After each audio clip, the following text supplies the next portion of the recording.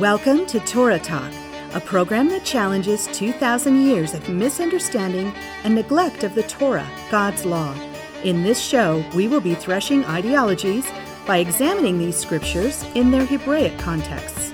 Our goal is to separate the wheat from the chaff, the truth from misconception. This program is sponsored by The Harvest, a Messianic charismatic congregation in Thornton, Colorado.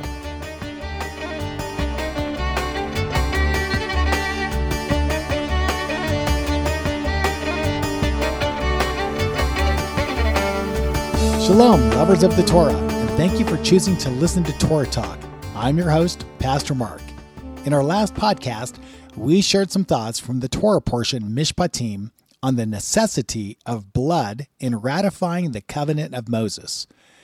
We also noticed that the Abrahamic covenant was also ratified with blood. We looked briefly at Leviticus chapter 17 and verse 11, where God further revealed the importance of sacrificial blood, saying, quote, "For the life of the flesh is in the blood, and I have assigned it to you for making expiation for your lives upon the altar. It is the blood as life that affects expiation," unquote. Suffice it to say, blood was central to ratifying the Abrahamic covenant and the Mosaic covenant. In addition, we discovered the Mosaic covenant was conditional and that Israel broke it repeatedly until they were judged by God. The judgment included the destruction of the temple in Jerusalem and their eviction and exile from the promised land and its blessings. This was prophesied by prophets like Isaiah and Jeremiah. In fact, Jeremiah prophesied that they would be divorced by God. Israel would be divorced by God for irretrievably breaking the covenant. However, true to the nature of God, through the same prophet, Jeremiah states that in his great love and mercy for his people, God would later woo Israel back and remarry her under a new covenant. This new covenant would be better than the previous one made with Moses. And it too, like the covenant of Moses, would need to be ratified with blood. Today, we're going to take a closer look at the ratification of the new covenant, the long-awaited and anticipated new covenant that Jeremiah prophesied about. Keep in mind that this is a midrash and is not to be construed as a doctrinal statement or theological treatise on the subject. I am simply wrestling with the passages to better inform you as well as myself, and I reserve the right to change my mind on my ideas as I grow in the grace and knowledge of the Messiah. So let's jump into our Torah passage for this week as we follow up from last week on Mishpatim, and we're going to look at the New Covenant. It's found in Jeremiah chapter 31, verses 31 through 34. "See, a time is coming, declares the Lord, when I will make a new covenant with the house of Israel and the house of Judah. It will not be like the covenant I made with their fathers when I took them by the hand to lead them out of the land of Egypt, a covenant which they broke, though I espoused them, declares the Lord." Let me just stop there real quick and just point out that this is a new covenant. It's replacing the covenant that was made with Moses and Israel back at Sinai. This is going to replace that covenant. That covenant was irretrievably broken by Israel's unfaithfulness for many centuries. God finally said, "It's done. It's over. You've completely broke this in a way that cannot be put back together, so to speak." And so this new covenant is going to take its place. And he also says, "Though I espoused them, declares the Lord." In other words, the language that's being used here is cast in the metaphor of marriage. That the bride of God is Israel herself, but because she was, running around like a harlot, so to speak, by means of the metaphor, God said, "I'm going to divorce you. You've broken this marriage covenant, and now I'm going to divorce you and put you away." And Jeremiah earlier has already developed that theme and spelled that out for Israel. But let's pick up the reading in verse 33 of Jeremiah chapter 31. Speaking of the new covenant, it goes on to say, quote, "But such is the covenant I will make with the house of Israel after these days, declares the Lord. I will put my teaching into their innermost being and inscribe it upon their hearts. Then I will be their God, and they shall be my people. No longer will they need to teach one another and say to one another, heed the Lord. For all of them, from the least to the greatest, shall heed me, declares the Lord. For I will forgive their iniquities and remember their sins no more.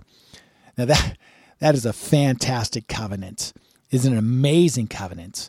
God remarrying his people, that in the end, even though she was put away, she is wooed back, and under a new covenant, she's remarried. She's brought back into this relationship with God, and all of the provisions and promises of the previous covenant are going to be restored to her. And the foundation of this relationship is this. God says, quote, for I will forgive their iniquities. I'm going to forgive their sins, and I'm not going to remember them. Not only am I going to forgive them, I'm going to lift them out of my memory. They will be removed from my remembrance. What an amazing covenant this is. Now, this new covenant, I want to jump forward and I want to talk about the new covenant coming into being. That, we have to answer the question, when did the new covenant get enacted?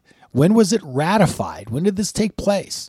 And of course, we move forward into the apostolic period, the period of Yeshua and his disciples in Israel, in the land. This is the Messiah. And I'm going to jump into Matthew chapter 26, verses 26 through 28. Yeshua is eating a Passover, having basically a Seder the night that he's going to be betrayed. And the following day, of course, he's going to be crucified. And so this is the night before the crucifixion on Passover, Nisan the 15th. And it states this in Matthew 26, verses 26 through 28. While they were eating, Yeshua took some bread, and after a blessing, he broke it and gave it to the disciples and said, take, eat, this is my body. And when he had taken a cup and given thanks, he gave it to them, saying, drink from it, all of you, for this is my blood of the covenant, which is poured out for many for forgiveness of sins. And so we have the Messiah here in his last Passover Seder, the night before he's going to be crucified, revealing to them that it is his death that's going to be the ratification of the new covenant. He says, this is my blood, the blood of the covenant, which is poured out for many for the forgiveness of sins. He's connecting this concept of a new covenant as prophesied by Jeremiah, and he's saying, I'm going to ratify it with my blood. And for those who receive me into them, and he uses the metaphor, of course, of bread and wine being his body and blood. For those who embrace me by faith and invite me into their hearts, that ratification of the covenant will result in them entering into this new covenant with God. This is a Jewish Messiah speaking to his Jewish disciples in a Jewish land at a Jewish festival. All of this is coming to pass as Jeremiah prophesied it would. And I think the sizzle here is that he's revealed to them that it's not going to be the blood of bulls and goats. It's not going to be the blood of animals that ratified previous covenants like the Abrahamic covenant or the Mosaic covenant. He's saying that this is the ultimate covenant. This is the fullness of all that God has promised. Therefore, it's going to require something much greater than the blood of animals. He's going to give his own blood. The Mashiach is going to give his own life, his own soul, to ratify this covenant. Let me jump into Luke 22, 19 through 20. I'm going to pick this up again. It's Luke's account of the Passover Seder the night before he's crucified. Quote, and when he had taken some bread and given thanks, he broke it and gave it to them, saying, this is my body, which is given for you. Do this in remembrance of me. And in the same way, he took the cup after they had eaten, saying, this cup, which is poured out for you, is the new covenant in my blood. So make no mistake about it.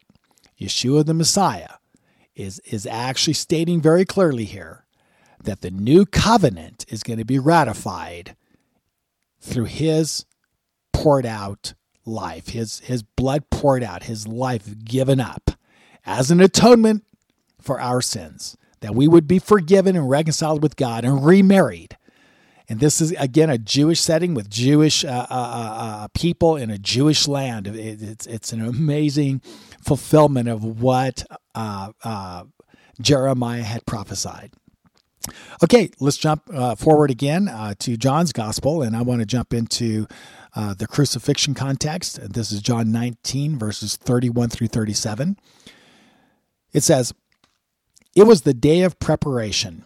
And by the way, that's a reference to Friday. It's a technical term in the Greek that refers to Friday being the day of preparation for the weekly Sabbath. So it was the day of preparation, and the next day was a festival, Shabbat, so that the bodies should not remain on the crucifixion stake during Shabbat. The Judean leaders asked Pilate to have the legs broken and to have the bodies taken away. So the soldiers came and broke the legs of the first and then the other who had been executed with Yeshua. Now when they came to Yeshua and saw that he was already dead, they did not break his legs.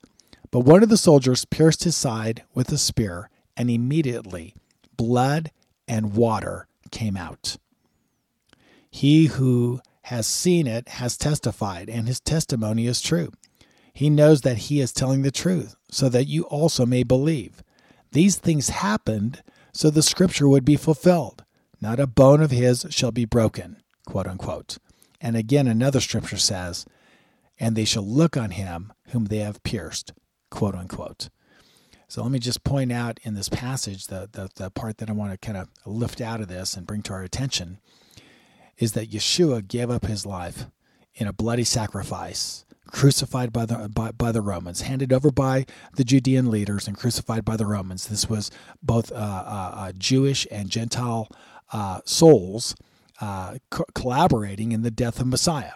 And the picture, of course, through the figure of speech here, is that we all are responsible for the death of Messiah. But he gave up his life. He gave that up as a sacrifice in the first place so that we could be forgiven. The fact that they put a spear in his side and blood and water came out, again, is the fulfillment of his own words, that he would pour out his blood. His blood would be offered, poured out as the ratification of the new covenant. And so all of this came to pass. And that new covenant that Jeremiah prophesied was enacted through Yeshua's death on the cross. That's when it came into being. That's when it was actualized. And at that point, from that point on, every Jewish person who embraced Jesus as the Messiah, who embraced his death as an atonement for their sins, they were able to enter into this new and glorious covenant. That's right, to the Jew first and then later to the Gentiles. But this is a Jewish phenomenon at this point. And the Jewish people, many of them believing in Yeshua, entering into this new covenant. And for those Jewish people who were coming in faith into Yeshua, they were becoming once again this corporate group of people who are the first fruits of experiencing the new covenant as promised through Jeremiah. So, in conclusion, let me just state a few things. Jeremiah prophesied a new covenant, one that would replace the covenant of Moses, which Jeremiah said that Israel had broken irreparably. So it's a new covenant. It's going to replace it. And this new covenant would have as its basis, of course, the Torah. In other words, it's the same God and the same people, Israel, and the same Torah being established. But the new covenant just has better terms. It's more secure. It's going to be based on the blood of Messiah and his obedience, not the obedience of Israel. So it's a much better covenant. And this new covenant would result in the reconciliation and remarriage of God and his people, Israel. So God sent his son, Yeshua the Messiah, to initiate the new covenant on our behalf. Yeshua would give his own blood, his own life as an atonement for our covenant breaking. His blood was poured out literally and resulted in ratifying the promised new covenant of Jeremiah. Both the new covenant and the ratification are much greater and more glorious than the first covenant and its ratification of the blood of animals. Under the new covenant, God has forgiven our iniquities and no longer remembers our sins. That's a big hallelujah. How great is that? Well, consider this. The covenant of Moses was rendered ineffective and annulled due to Israel's disobedience. God even divorced Israel. They saw the temple destroyed and went into captivity. The future promise of a new covenant was the only hope and remedy offered to Israel through Yeshua the Messiah based on his sacrificial death. And all who believe in him and receive his death as an atonement for their sin enter into the new covenant that Jeremiah prophesied. Big question here. Have you entered into the new covenant? You can't base your relationship with God on the covenant made with Moses. No, it was broken irretrievably, irreparably broken. The prophets spell that out clearly. Israel's alienated from God, divorced, and the remarriage is only through the new covenant. Are you in the new covenant? If not, you're still alienated from God. You remain in your sin, alienated from God. You have no covenant standing. Outside of the new covenant, there's no covenant standing with God. You got to be in the new covenant. Is it not time to consider the reality and truth that Yeshua is the Lamb of God, who through his own bloody sacrifice on the cross offered us the forgiveness of our sins and the long-awaited new covenant, restoring our relationship with God as his beloved, his Am Segulah, his treasured people Israel? Receive Yeshua the Messiah today. Invite him into your heart today. And then write us and tell us all about your experience, your reconciliation with God, your new life in Messiah, being restored to the God of Israel. We'd love to hear from you. Call and tell us all about it. Our next show, we're going to talk about the Gentiles. What about the Gentiles?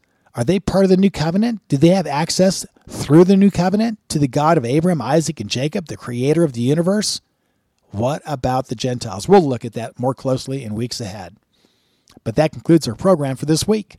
And a special thanks to our great King, Yeshua the Messiah, and to you, our listeners and supporters, for making this podcast possible through your prayers and financial giving. Thank you. Know that in your prayers and giving, you are partnering with us as we advance the kingdom of Messiah in Israel, the United States, and throughout the world. We are a highly rated and listened to Messianic podcast on iTunes under the category of Judaism.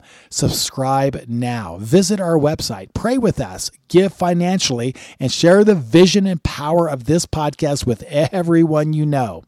Baruch Hashem. Blessed be the name of the Lord. I'm your host, Pastor Mark, and until our next show, may the Lord bless you and keep you. May the Lord make his face shine upon you and be gracious to you. May the Lord lift up his countenance upon you and give you peace. In the name of the Prince of Peace, Yeshua the Messiah. Shalom.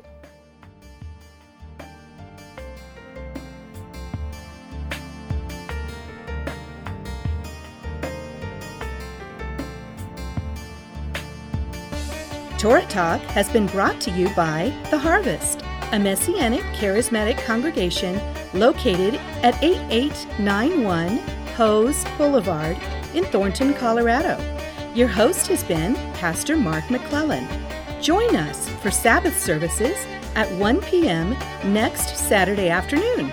For more information, please call us at 303-761-9948 or visit our website at www.graftedin, that's GRAFTEDIN.com. God bless you and shalom.